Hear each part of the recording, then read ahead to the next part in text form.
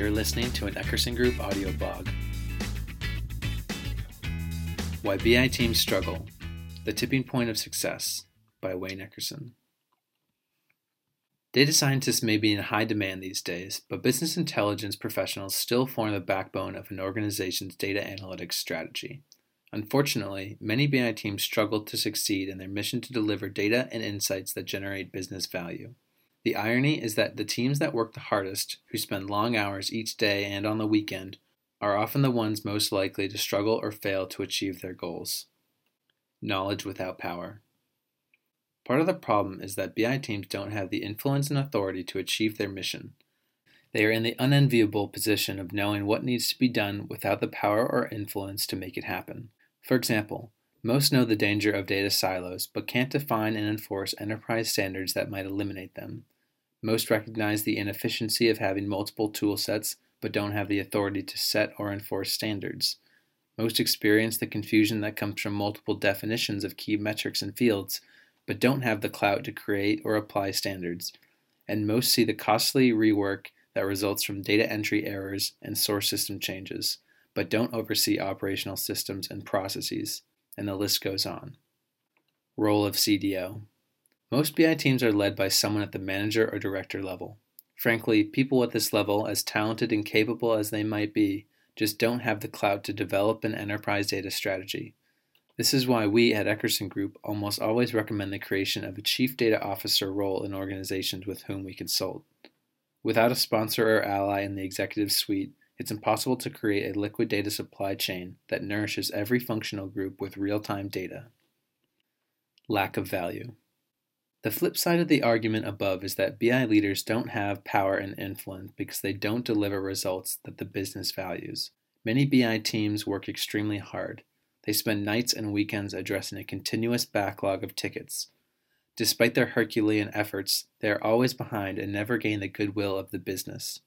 Consequently, their budgets are under threat and they are constantly asked to do more with less.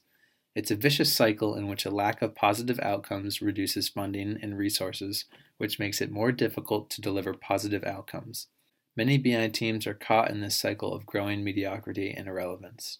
To add insult to injury, executives would rather invest in shiny new technologies rather than pump money into an ineffective BI team. This has been the case with Hadoop, which many executives embraced because of its low cost and potential to replace slow, expensive, outdated data warehouses.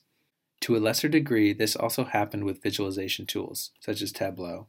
We now know that both Hadoop and visualization tools are not panaceas, and in many cases they have created more problems than they solved. But that's not to say investing in an ineffective BI team would have yielded better results. What's a BI leader to do? The only way for BI leaders to break out of the vicious cycle is to deliver value quickly. They can't be stuck in an old IT mindset that places a premium on architectural purity above all else. Rather than passively take orders, they must become a strategic partner to the business and deliver a continuous string of quick wins. Once business people view the BI team as a key asset in their own success, they will shower the BI team with funds and projects. To reach this point, there are many tricks of the trade. Using one or more quick wins to buy airtime for infrastructure development is at the top of the list. Another is a business plan that shows executives the value of data and analytics solutions in business terms they understand.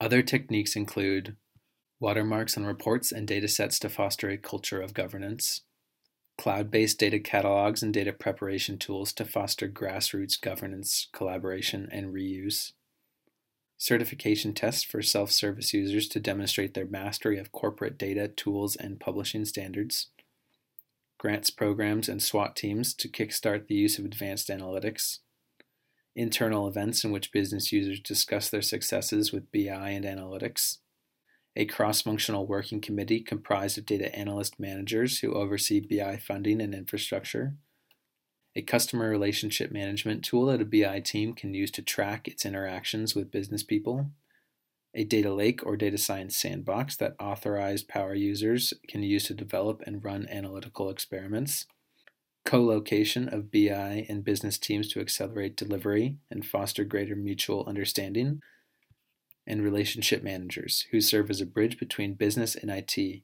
serving as strategic partners who proactively suggest ideas rather than take orders. BI leader as salesperson.